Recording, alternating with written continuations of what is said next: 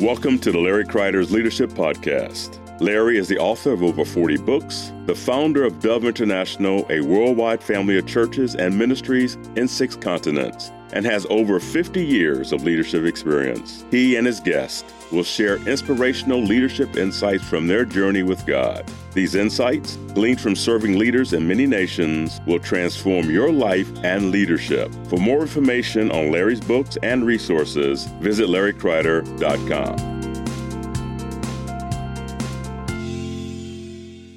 We're so glad you joined us today for another discussion on leadership, those small things we can learn in leadership that make a huge difference down the road. And I am just honored to be with my friend Dwayne Britton today. Dwayne, welcome to our leadership discussion. Awesome. Glad to be here, man. Well, I know you've been in all kinds of leadership over the years. I've known you for many years. You've been in business leadership. I know I think you were even a DJ at one time. I was, yeah. Digital radio. So. A lot of people don't know that. Yeah, of course, you've been a pastor in many things. You're a missionary. And today you're a consulting companies and businesses and community organizations and churches. And let's go back to the beginning. When you were just a boy, did you expect that someday you'd be involved in leadership? I was actually a very cute boy. A cute boy? Oh, yeah. Oh, that's good to know. Oh, yeah. I was a good looker. Good self-image. That's good. Actually, no. I didn't really think I was going to do anything like that. I was actually somewhat shy. I was kind of more behind the scenes. I would kind of get people to do things for me. I'd kind of be the guy behind the curtain, get people to do stuff. But I tried not to be out there in the front because I didn't want to be known. And so, but I would get things done. But I found myself actually being a leader, didn't really know it. Right. I started like a science club on my street.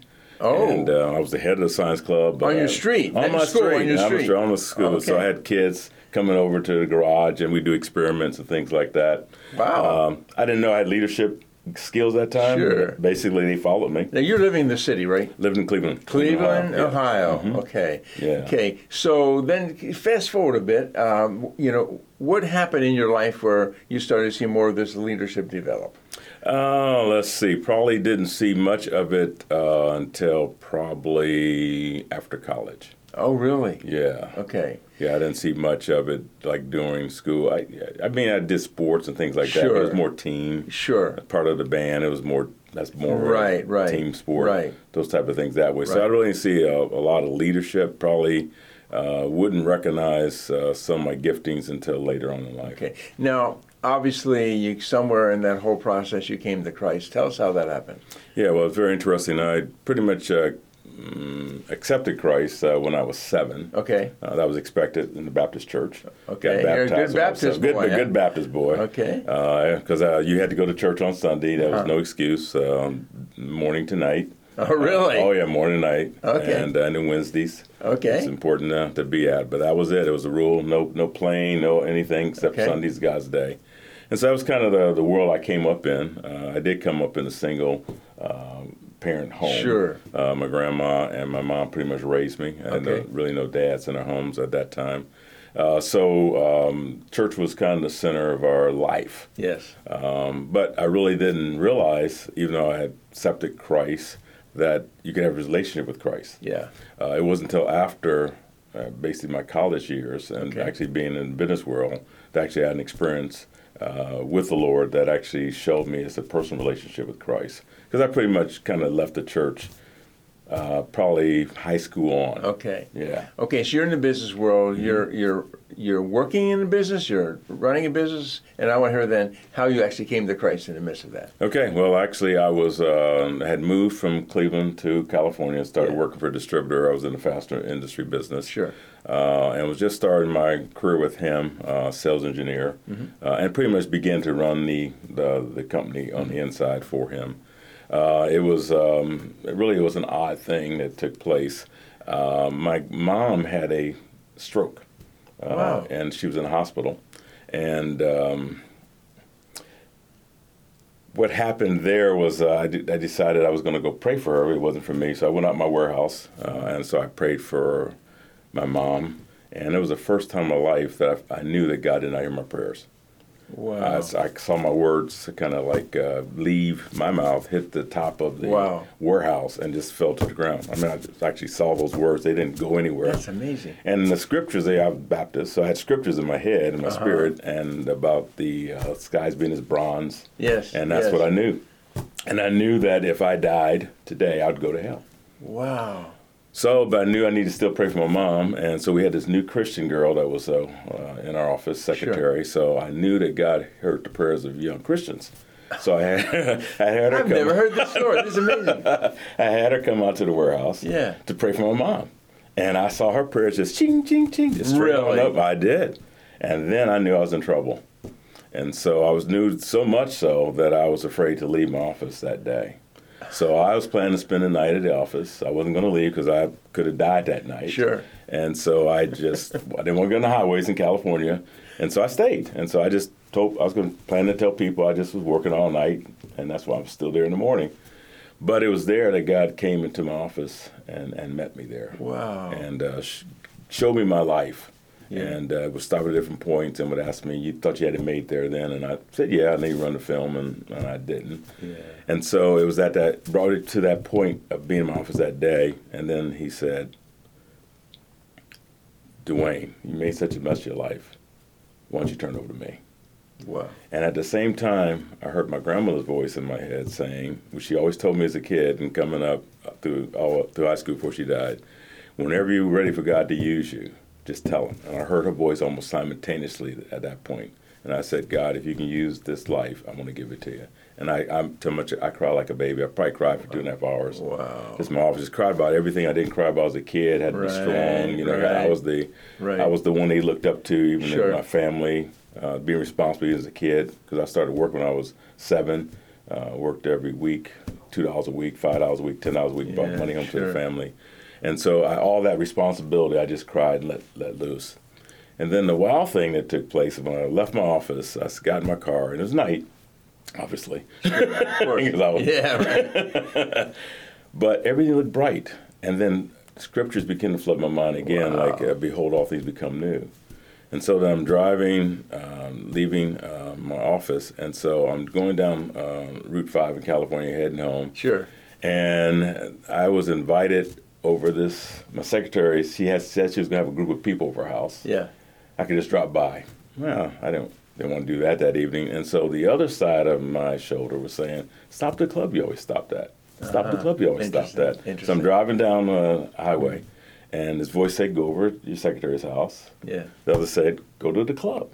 And so I went to the club. Yeah. And I went down in the club, pulled right out, pulled in the parking lot, and a voice said in my head, you no longer belong here. And I said, you're right. And so I pulled out the club. And when I came out the parking lot, and I've come to this parking lot many times, I looked across the street, and there's this big, huge church.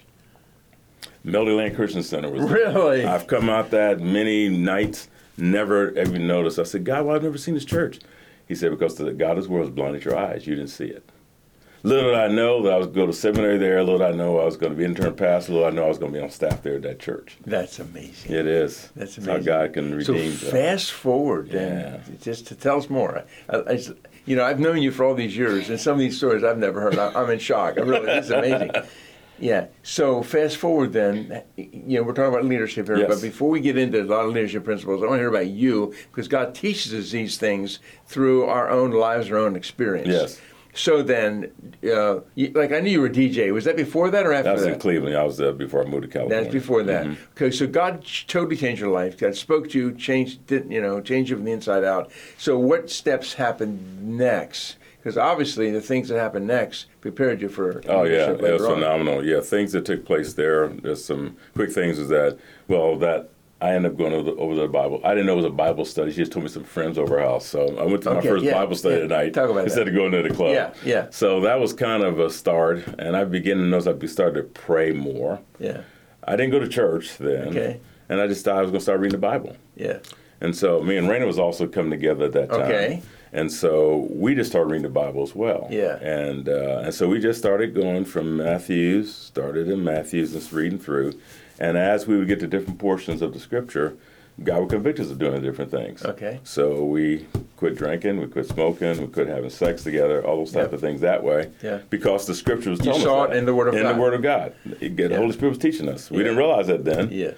And then we got to Hebrews. It talks about not forsaking the gathering together of the brethren. Uh-huh. And so we felt God was saying, we need to get part of a church. So Raina came out of the Holiness Pentecostal.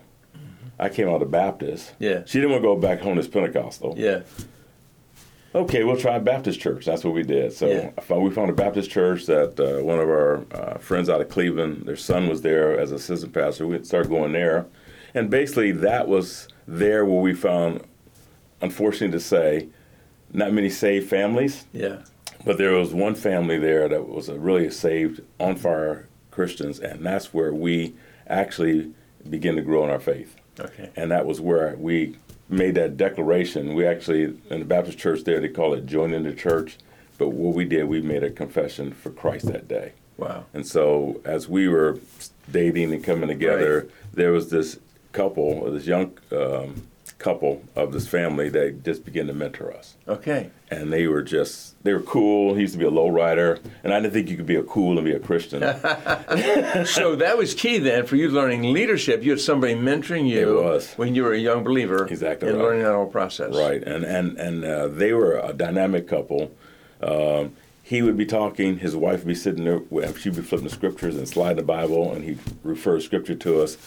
And Raina would say, I want to be just like that. Wow. And that's what started her journey about wanting to know the scriptures and knowing faith. And that's what kind of gave us a picture of what it could look like of a couple working together, leading and being involved in the things of God. Of course, you do that today. I mean, fast forward today, you go to a consulting company, you do that together. Yeah. Sometimes we call you Dwayna. Dwayna, you got it. That's right. That started Kenya. So you then, when did you then go to Melody Land? When did you go to school? Soon after we got married, actually, kind of threw Raina off is that we got married in August, and I started seminary August as well. Okay. She said I didn't know I was marrying a preacher. I thought I was marrying a sales guy. Oh. Guy. So that really kind of threw off a little bit. So that's a story for another time. Yeah. But that's what we got married in August, and I started seminary as well. And I also worked full time. Right. And it was God's favor. But that's where I started learning things about God, really getting into His Word, really getting grounded, understanding why my faith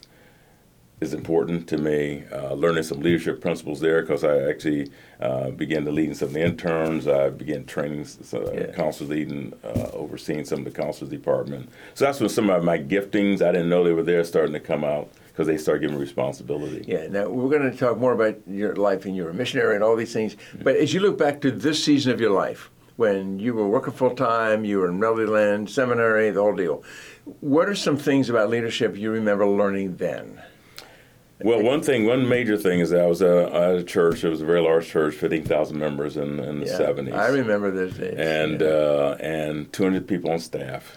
Wow. And when I became an intern, before it was on the second floor, that's where the office was at. There was just like this door you had to get buzzed into to get into the inner office. Yeah. And so I used to be out there meeting people outside that door. Sure. So when I became an associate on staff, I got to go inside that door. And that's when I learned that things aren't always as pretty. Behind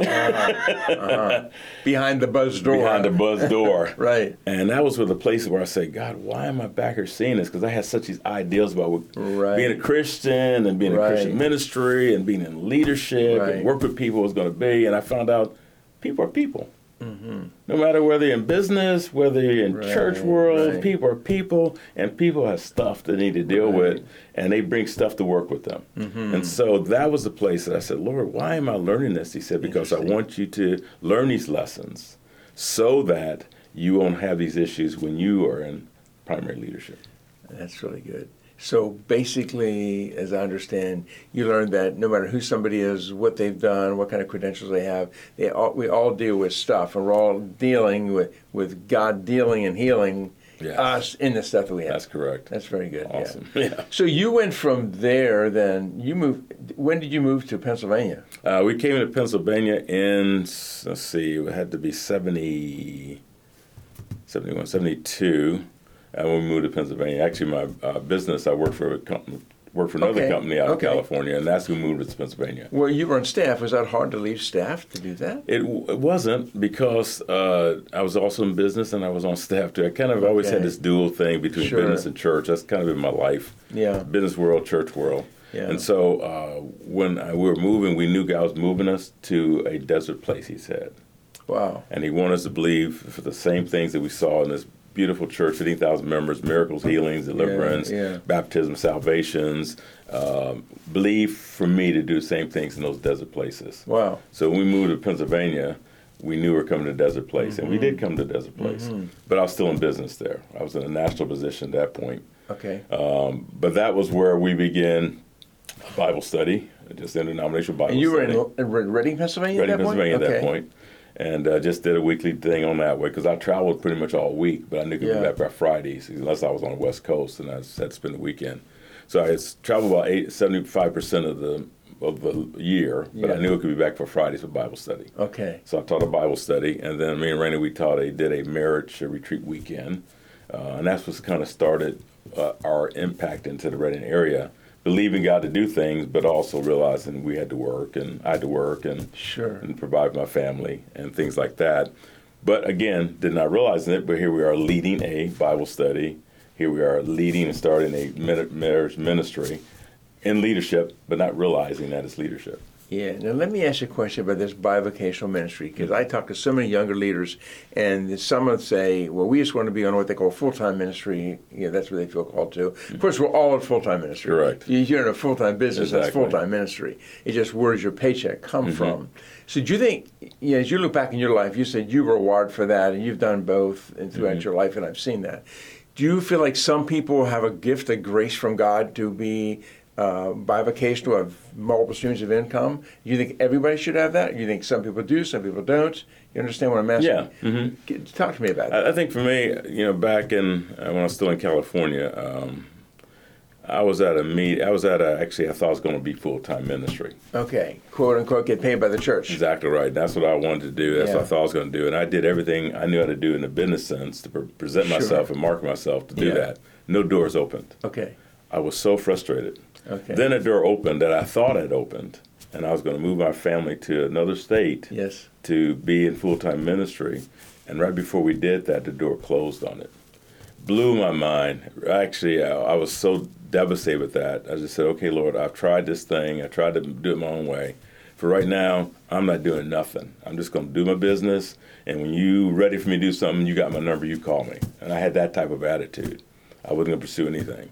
And then I happened to be at one of our, where I was licensed organization breakfast meeting, and they had this little short guy come in.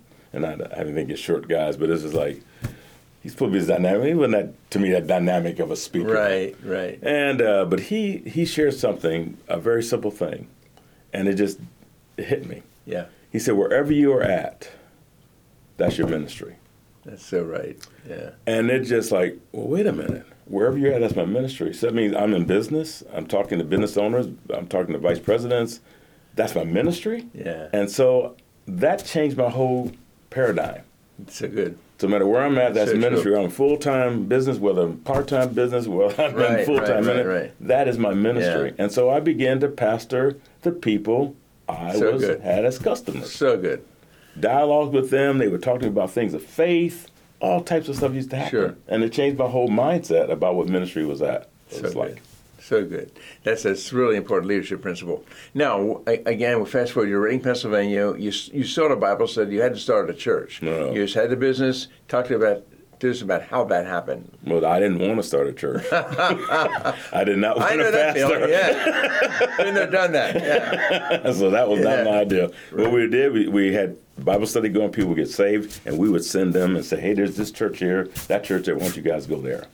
Well, when they would go to those churches back in those days, again, we're reaching folks in the city, so we're reaching ex-drug addicts, we're reaching prostitutes, and also we reach doctors and whatever, but we'd send those churches, or mixed couples, they'd send those, and the churches did not want those folks in their churches. So they would come back to the Bible study and say, this is our church. Really? And so I'm saying, well, I'm not a pastor, so you need to find a church. And so we kept having these people understand this is our church, so we went off, Rainey and myself went for a retreat, prayer retreat, and we said, Lord, what are we going to do with these people? because they need a church. So we need to find somebody to pastor a church. Well, he showed us that we're to start a church. Yeah. I had that not in my radar at all. I want to support the pastors. Oh, yeah. Yep. I don't want to be one. I want to be one of those. Right. And so we came back and said, okay, Lord, this is what you're saying. And then what took place there is that we started a church, and we had about 50 folks when we started. The summer hit, we went down to like 20, 25. And so we're going backwards. Right. But then at the middle of that time, God said, I want you now to quit your full-time job and I'll go full-time to church. Which was, I said, whoa, because we're the biggest tither in the church. Right. So if I don't work and we're not tithing, how can I go full-time? But God gave us a date to go full-time, September 24th. I'll never forget that date. Wow.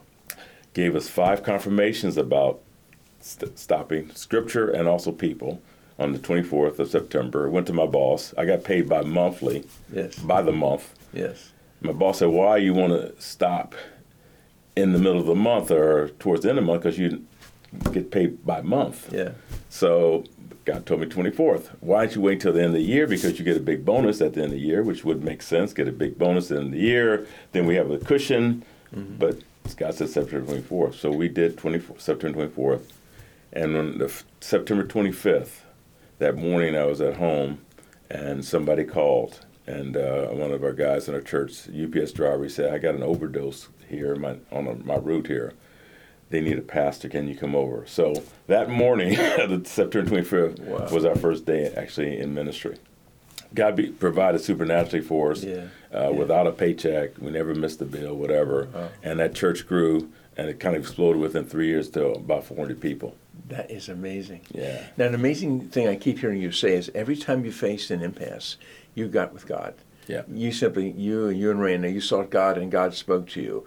I mean, every time. So that's a real key principle I hear you saying. Definitely. Again and again. You hear from God. Don't take anything for granted. Don't just do what you feel like doing. Correct. But you simply hear from God. So how long did you pastor there in Reading? 7 years. 7 years. Yeah. Perfect. Yeah, the perfect number. Great. And then I remember, we met back in the early 80s. I remember we did. Yeah, very well. And I think it was at a marriage seminar, leadership seminar. We did. There was the only one Abundant Living had for the pastors and wives, was the only one they had, and we were there. You were in Lincoln County. I was in Berks County, and we met. Got to connect. And actually, we ended up being a little prayer group. I remember that. At the end. I remember we prayed for one another. I remember Laverne had a little covering on. We was back in, just coming out of the old Mennonite tradition. Right? Oh, yeah, I remember that one. It's amazing. So far back. And then we reconnected in '84. When I was pastoring, I wanted to do small groups. Yep. And I tried Joe's method. I was up to there, and I was dreaming big and all those type of things that way. And I tried another method of small groups. And we did 2 times, and it just flopped for our church. And I read a magazine about this Dove over in Lancaster, and they did small groups. I said, but that's over in the next county. So I called over and happened to get in touch with Brian Sauter, was on the telephone. He said, come on over. He said, we'll help you out, give you a time or two. Why don't you come over for a tour? Right? So I came over, and when I came over to the offices, he showed me around, and that's where you were in the office. Yeah. And we met, and he said, this is Larry Kreider. And he said, the same guy I met a couple years ago. Yeah, we didn't realize it then, but it was just like that, and that's how we connected. That's and amazing. Then you had committed, we talked a little bit after that, and I talked about where we're at and our journey at our church and what we need to do and where we're at, and you said, I'm going to be traveling, but I'll commit to pray for you for 30 days. I remember that. And I'll get back to you when I get back from my trips, and that's kind of was key for us. Yeah, exactly. And then, of course, you, remember, together, we help people find churches. Oh, yeah. You joined the Dove Church, one of the Dove churches. I'll never forget, because you were a pastor, and you were such a server. You said, what can I do? We'll do whatever. Open a home for a small group. Yeah. We'll usher. We'll set up chairs. We'll do whatever. I mean, we're so impressed. And I tell that story all over the world because, servant leadership, of course, is another key to leadership, another principle, being willing to be a servant and serve people and whatever that looks like. And then talk to us about your missionary journey, because if you learned all these things all these years that brought you to the place you're at today, when you're consulting all kinds of leaders, in all kinds of realms. Amazing how God's using you. Talk about that next step then. You went to Africa. That's correct. And how we got to Africa was that back when I was seminary in my first year. Yeah. At our seminary, we had praise and worship before all of our classes in the evening. And so it was at the end of that time that God spoke to my heart and said, "You're going to be teaching and preaching in Kenya one day." Okay, that's cool. Where's Kenya? I had no idea. So I went home, told Raina. I said, "Raina, we're going to be teaching and preaching in Kenya one day." She said, "Where's that at?" "I don't know. We got Atlas out." And said, "That's in Africa." "In Africa? What is he talking about?" I never traveled like that. I never been out the country. And so, but that was placed in the heart in 1976. And it was 13 years later that we were actually teaching and preaching in Africa. Wow. But it happened because in December of December of the year before we went to Kenya, is that my job was canned at an insurance agency I was at. That happened on a Monday. Raina was in healthcare. Yes. Her job was terminated. It was going to be terminated 3 days after mine. And so we knew something was happening. There was no way that I could be in insurance, she could be in healthcare, and our jobs would terminate within the same week. Right. So we knew God was up to something. Right. And so that was that journey we began to say, "What are you up to next, God?" Mm-hmm. And so that was where the door opened up for us to go to Kenya. So that is a principle of open doors, closed doors. God, in that case, it was very clear that doors are closed, two closed doors within a couple of days. Exactly. What did you learn in Kenya? You're a couple of years in Kenya. Mm-hmm. What did you learn there that could help leaders, younger leaders today, saying, how can I be the leader God's called me to be? Can you remember anything that you learned in Kenya during this? Yeah, a lot of things. I know there are. I think one of the main things was that I learned how to be the second man to take the arrows for the leader. I was there to help even only to look good and to be good and be successful, no matter what that cost. Right. I was in a new culture. Yeah. I was not had any props around me any longer. Our marriage was stressed like never before because of that environment that you're in. It's an intense environment. You're a missionary. You better believe it. And but learning how to serve cross-culturally, also learning the biblical principles are not Western or Eastern. That's so good. They're biblical principles. So good. So wherever God is speaking in the West is also speaking in the East. His principles are the same. So I learned how to say, no, this is not a Western ideal. This is the Bible. This is the biblical principle. And so I learned there. I also learned how to really connect with people because I was, as you know, Dove was not registered at the time. Right. So I had to work for another organization. Yeah, and I was the coordinator for Kenya for that organization. And I used to have to travel up country. And one of the things I learned is that you just have to connect with the people of different tribes and just be one. So I ate what they ate carefully. Right. Been there, done that. Exactly. But I was there, and that was the one thing that my boss told me, or was that he said, "You became one with us. You became Kenyan."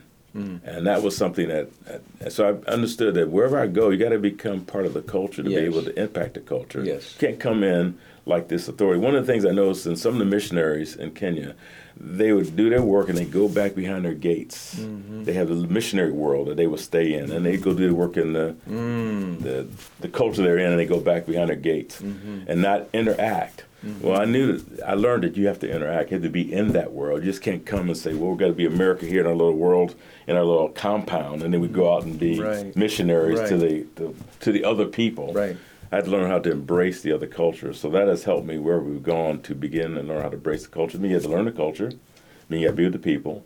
You got to understand the quirks of each culture and be able to adapt ourselves in those cultures. Same thing in business. Exactly. You go to another company. Exactly. You got to know what the culture is. You got to adapt to the culture and get involved with those cultures. Exactly. And be involved, be part of. And that takes time, takes effort. And be patient. Yeah. You were there 2 years, right? About 2 years? Yeah. 2 years. And then you came back again. You came back USA saying, God, what's next? Yes. So what did that look like? Well, God, what's next was we're going back to Africa. That's our mindset. We only came back to, again, reconnect and also, to go back and only do one job when we go back, because I was doing multiple jobs in Kenya, and that was just killing us. And so we came back. We were basically like a little break to raise more funds, to like get a furlough. refocused, take a little furlough, and then head back. But as you know, the church we got involved in, with Westgate, there was a leadership transition there. Mm-hmm. And you guys approached us and said, could you just give temporary leadership? And I said, great, we can do that because we're going back to Africa. Yeah, I remember. And if we had to wear African garb, let you know we're heading back to Africa, know that because we're not here to be leaders. Right. Because I don't want a pastor.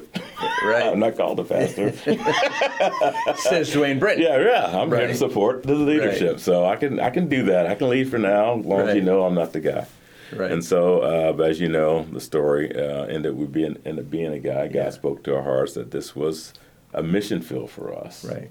Because it wasn't, quote, our culture. It wasn't, quote, our people. Yeah. And he called us to be here. And you said one thing that was very important to me that kind of helped us as well in our decision. You knew we had a heart for the world. Mm-hmm. And you said, Dwayne, you could have a greater impact for the world by being in the senior leadership role because the people are going to catch your heart. Right. And you go back and be a missionary and you be great and do it, but that's you doing it. You can multiply more people in the mission field that way. They'll grab your heart. Yeah. And that's exactly what took place at Westgate. People, we could send out missionaries, short-term teams, long-term teams. Long-term missionaries developed out of those. Yeah. And so, they got our heart for missions. Yeah. Of course, those were the days we were one multi-site church. And then in 1996, one church became 8 churches, and the original, most of the people were in the original church, which would have been Dove Westgate at that point, and you then were the senior leader, senior pastor, we called it senior elder in those days, of that local church. Now, how many years did you serve in leadership? Do you remember? Oh, yeah. I was there 20 years in lead. I actually started leading worship. I became overseeing the worship department, and I also asked them to start overseeing the preaching. And so I did that as my first. Hard to believe you were there 20 years. I know, yeah. Wow.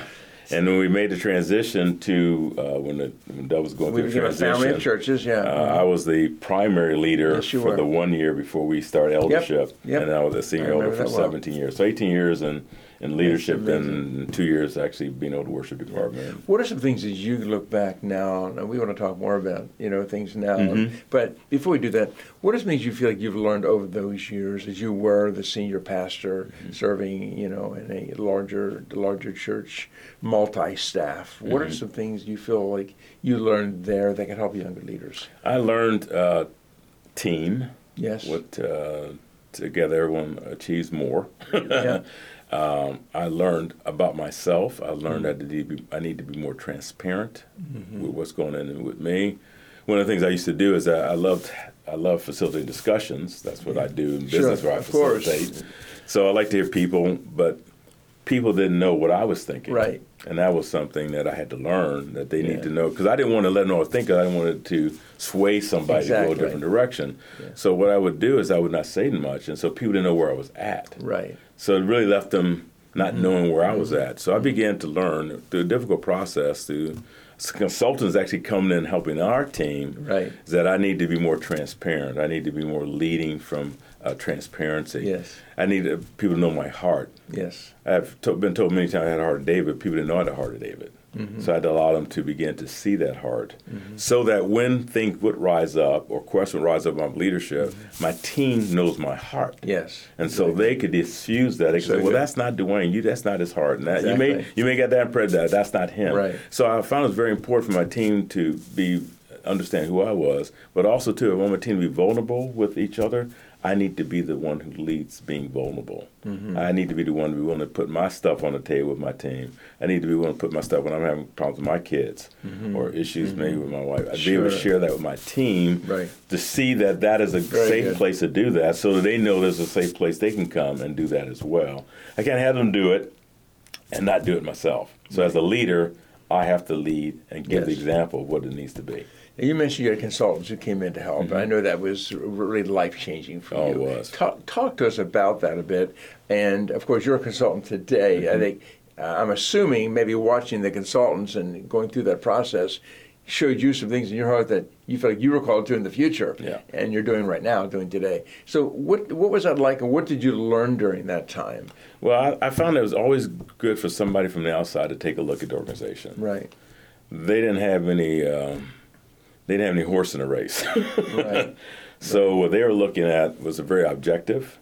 They could address things that we wouldn't address or couldn't address because feelings and emotions, and people history thinking, thinking you might yeah. saying that because of this. But Right. they had no history, and they could also ask the questions that no one would ask. Yeah. There's questions organizations people don't ask because they don't know what's going to react, so they don't ask them. Right. They'll ask those questions because they just need to know, find out, why do you do that? And as you answer that question, you may find out that thing needed to change, or it wasn't a really good basis of that you're actually doing it, or that was a great idea, and that's why we do it. Sure. So it really helped us to do that. They did also assessments. They did a Berkman assessment on all of our staff. So I found out what my team's gifts and strengths were. I found that we had people that was in positions that they weren't really equipped to do. So we were able to move some people around and get them in the right positions where their giftings were at, so they begin to flourish more.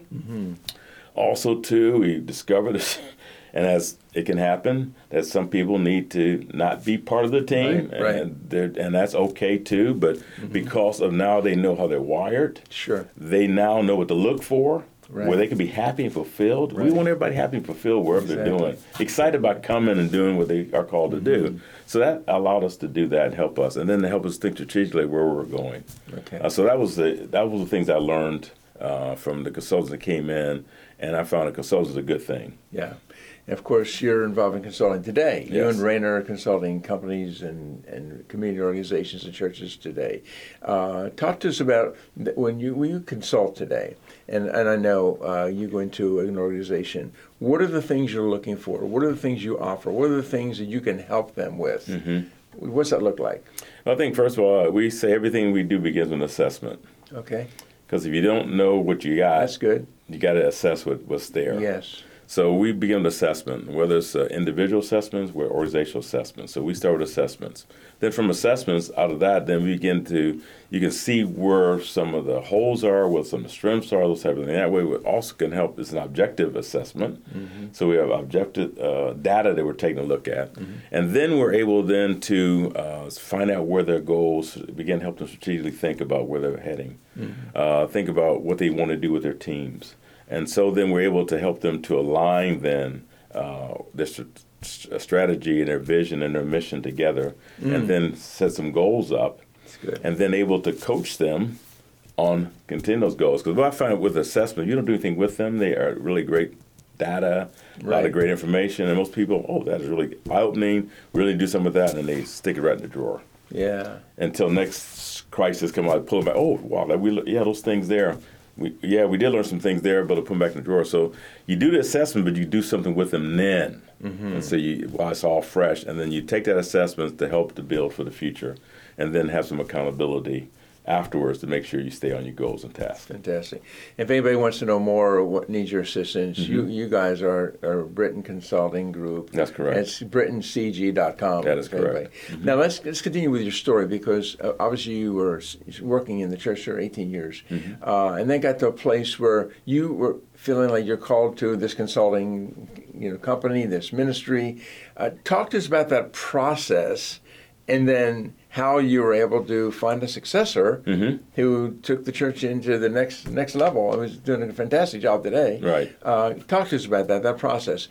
How did you walk through that? How did you know it's time for change? Well, I know I look at my life like in 5-year buckets. Okay. So we take a look at our lives 5 years ahead and begin to see. You have a bucket list for every 5 years? Yeah, kind of bucket. There's some things I like to do within 5 years and see whether we've done it or not, accomplished it. And then we review our plan every year. Okay. We look at our past year and look ahead for another year. But we plan 5-year segments. Sure. And so in 5-year segments, I got to that segment another 5 years, and I said, 5 years from now, what I want to do. And I saw myself not leading the church. Okay. So that's when I began to pray, and I actually had a conversation with you back at that time. I started thinking, in 5 years from now, that might be making a change. I don't see myself leading at that point. And so and then we begin to think, what do we want to do when we are not leading? And so we begin to get some vision about what our life might look like after leading Westgate as a senior leader. And so that's how we got the consultant mindset. Also, too, then how do we begin this process of succession? Well, first of all, we need to find out who's on our team could possibly be a successor. is there a successor on my team?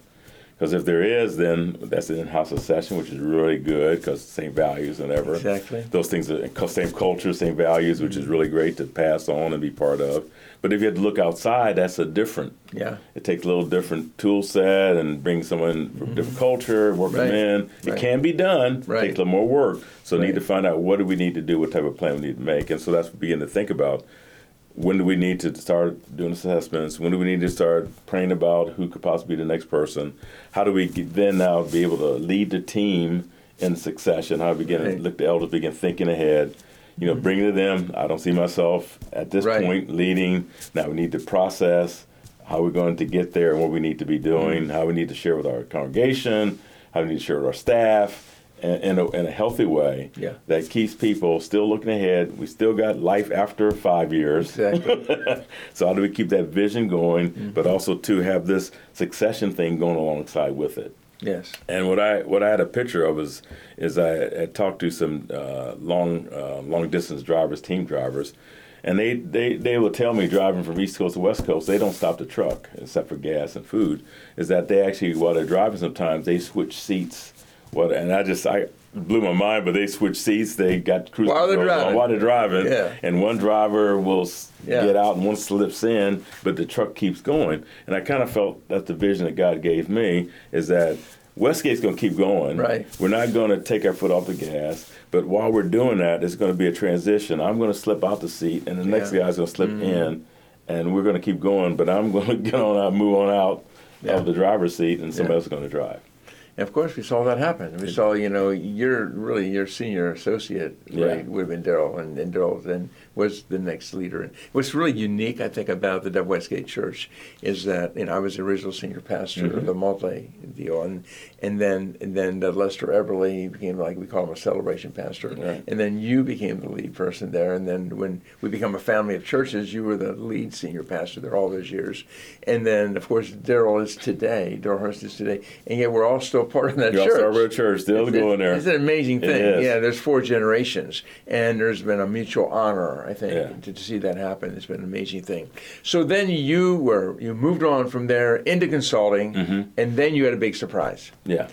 And big surprise was you ended up going back and pastoring again for a season, right? That's for sure. Talk to us about that. Again, a person that wanted to pastor. I did that now 3 times. I think we're done. I think you're done. I think you are.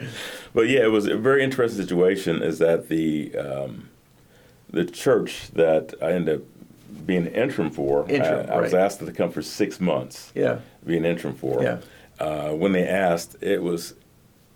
They didn't know when they were asking me that was the church we went to when we first moved here from California. Yeah. We were part of that church. Yeah. And until we ended up going to another church in Redding and then planting a church after that. But that church was kind of foundational for us, kind of welcomes in the community. It was really there, good teaching, really good spirit. It was a revival church. It was a revival church. Oh, my goodness gracious. Yeah. And we're just so blessed. Met some of our good friends who was going there that we kept all the time we were still in Redding. But when we were asked to come back, it was like God said, I want you to go home and help. So they blessed us when we came here. So if I go back for 6 months and bless them, I could do 6 months. Sure. And basically, so the story's clear. The senior pastor gave his resignation. He was leaving. They needed a pastor. Correct. And you found out about that opportunity. Just to fill in. Yeah, to fill in for 6 months to help them. Yeah. Go ahead. Tell us more. And then 6 months went by, and they said, "Could you do 6 more months?" Okay, well, I can do 6 more months. Okay, I'm not called the pastor anymore, but I could do 6 more months. Sure. And so I did that, and then after a year, and there was some stuff that needed to happen. There's some things that need to be strengthened. Some staff need to be developed. Yeah. And the church wasn't ready for a new lead pastor. Right. So they said, "Could you give us 2 years?" I can do that. Give you 2 years. Great. Well, end up being 5.5 years. Yeah. But the church is in a good spot. Oh, it's wonderful. And what was so neat about it is that we weren't able to raise up someone from inside, even though there were some opportunities, and we went through the whole session process. Since I've been through the session process at Westgate, I had it all down. We had a template to go through, and so we kind of led that team that way. But there was a guy, we looked outside in the network, and there was a guy who was not a lead pastor, Gary Buck, who came to that church, Elverson, got saved there as a kid, grew up there, was on a worship team, various different things before he ended up going to Petra. So actually, he was a son of the house coming back to the house to lead the house, which was awesome. And the blessing of that was it was a whole different network, Hopewell Network. You know, we're the Dove Network. There's like in Lancaster County, Pennsylvania, there are really 4 networks that are based here in this area. And so because of our relationships, it worked well. And you were there, and really, God used you and Randy to take that church back to its roots and bring healing and bring blessing. And today, I hear great reports about all that's happening now because God used you in the interim in an amazing way. And that's 6 months, but 5 years. And we stayed there another year because we really felt like we wanted to show that we were supporting Gary, that we really appreciate his ministry, and it came underneath his shepherding for us. So good. I think it was really good. It was good for us. It was good for the church. And again, it was just really neat because, like you said, in many churches, is that when there's a transition, you're encouraged to not go to that church. And Gary was all right. He wanted us to stay there as long as we wanted to be there. And it was just really good for us to be there because it gave the congregation peace. That we're still there, Gary's leading, but you're still there, and it just made them feel good. We're here today. We see people down. They say, "We're so glad you were there. You're still there," because it just helped the transition. I heard the reports again and again. It's a culture of honor, really, and that's what's happened. Well, look, I want to just ask you yet: are there any other principles, concepts of leadership that you found in your lifetime? You're now consulting. You're ministering throughout the world. Any other concepts of leadership, principles of leadership? You're saying, if I were to sit across the table from someone who's a young leader thinking about getting into leadership, whether it's business, pastoring, whatever, say, these are things you want to look out for. These are things you want to make sure you're clear about. What would those things be? One of the main things is learning how to have difficult conversation. Okay. Got to have the difficult conversation. That's one thing as leaders. Very good. We don't want to address because we want to be liked. Right. And it's hard. Pastoral leaders, we want to be liked, and it's really hard to have those difficult conversations. But the longer you wait to have them, the more difficult they become, and the more hurt can take place. So I find to really address as much as you can, as quick as you can, as soon as you can. Also knowing what the difficulties are of having a difficult conversation. Because when you have a difficult conversation, you have this thing that starts up, and that's called adrenaline. Adrenal gland kicks in, and which is the fight or flight syndrome. Right. So when you have a difficult conversation, and when you know things, values are going to be challenged, or culture is going to be challenged, and the decision is going to really make an impact on where we're going, you got to really understand, you got to manage that adrenaline and get back the brain instead of the emotions, and really have that conversation. And it's so important to really get down to the bottom of that, because, and I think one of the driving factors in having that is, what do you want out of the relationship and what you don't want out of the relationship, and being able to articulate that when you have a conversation. I want to be able to work through this, but I don't want it to divide us. Right. So how can we do that today? Good. So what do you want and what you don't want? And let that be known in the beginning, because then you set some parameters on our discussion. And then some things you just need to have an initial conversation, get it out, both sides, and then say, hey, let's get back together in a week from now or 3 days from now, or and let's talk about what we talked about. Give it time to talk about. I think it's very important to do that. And I think also, too, being I think a person of integrity. I think it's so key, no matter where you're in the secular world or church world. Integrity is so key today.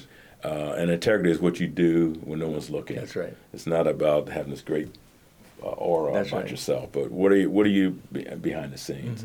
What things are going on in your life that you really need to get out and talk to somebody about, because that affects your leadership.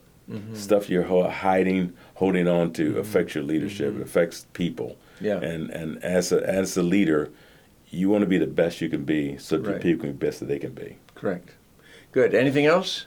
Any other leadership principles that you look over the years? You say, I want to make sure I unload this, download this, before we close today. One of the things that John Maxwell talked about was lifting lids. And that has impacted me when I heard the principle develop. Explain that. Lifting lids is that we as leaders, we have lids on us.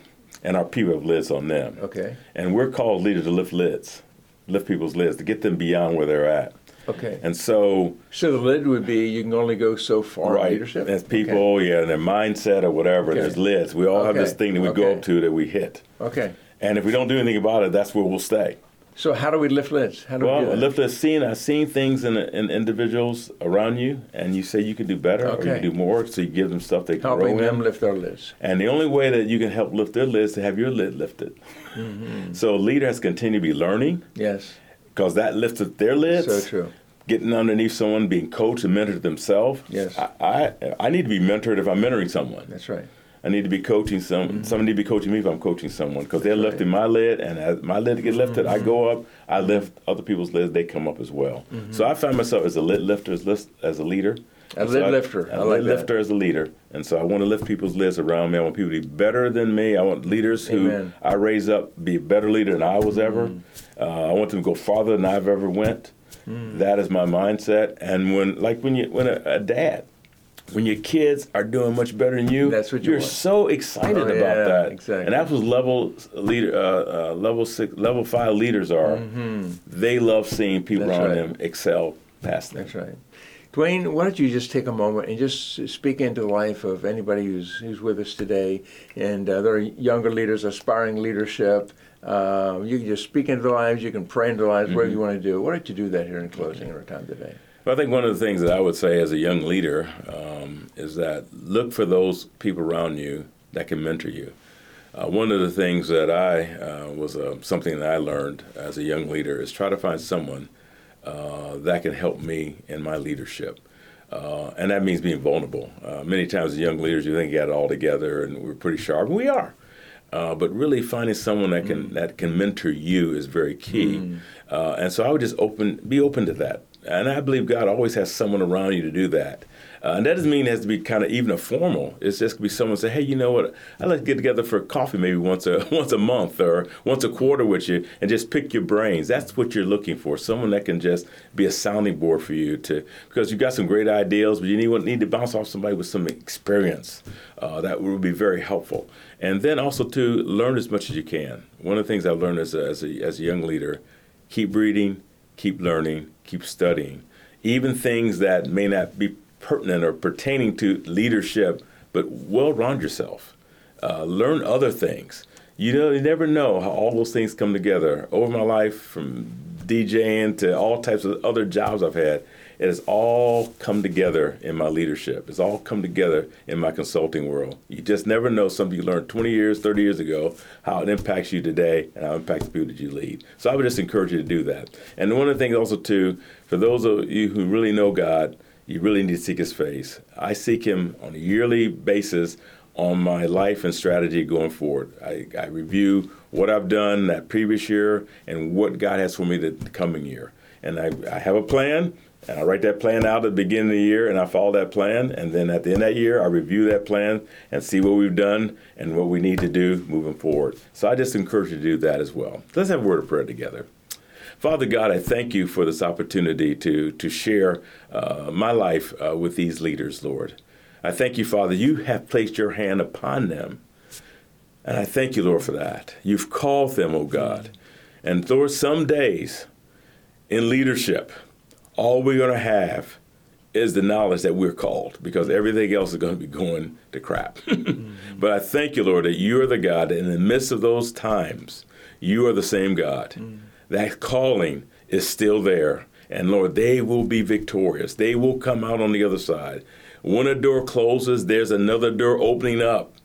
Just be patient and watch the Father. Watch where he's leading. Watch where he's guiding. Watch what opportunities are coming forth. And he is with you. He will never leave you. He'll never forsake you. And he will bless you beyond your wildest dreams. And I thank you, Father, for these young leaders. Bless them in Jesus' name. Amen. Dwayne, thank you for joining me today. Awesome. And this nuggets of truth, just fantastic. You know, many, many, many young leaders and older leaders, all age leaders, are being blessed because of your life, because of all you've done. And like in different parts of the world, I meet people there that you've spoken into their lives. And we're just so grateful for your life and so grateful for you and Raina and all that God's using you in. And got many years yet to come. Amen. Training a whole new generation of leadership. Sure. We're so glad you've joined us today. And we're looking forward to seeing you again real soon as we have more discussions on leadership, those key things we can learn that make a massive difference in our lives in leadership. God bless you. Thank you for listening to Larry Kreider's Leadership Podcast. If you want more information about any of Larry's books, daily devotionals, small group resources, or any other teachings, go to larrykreider.com.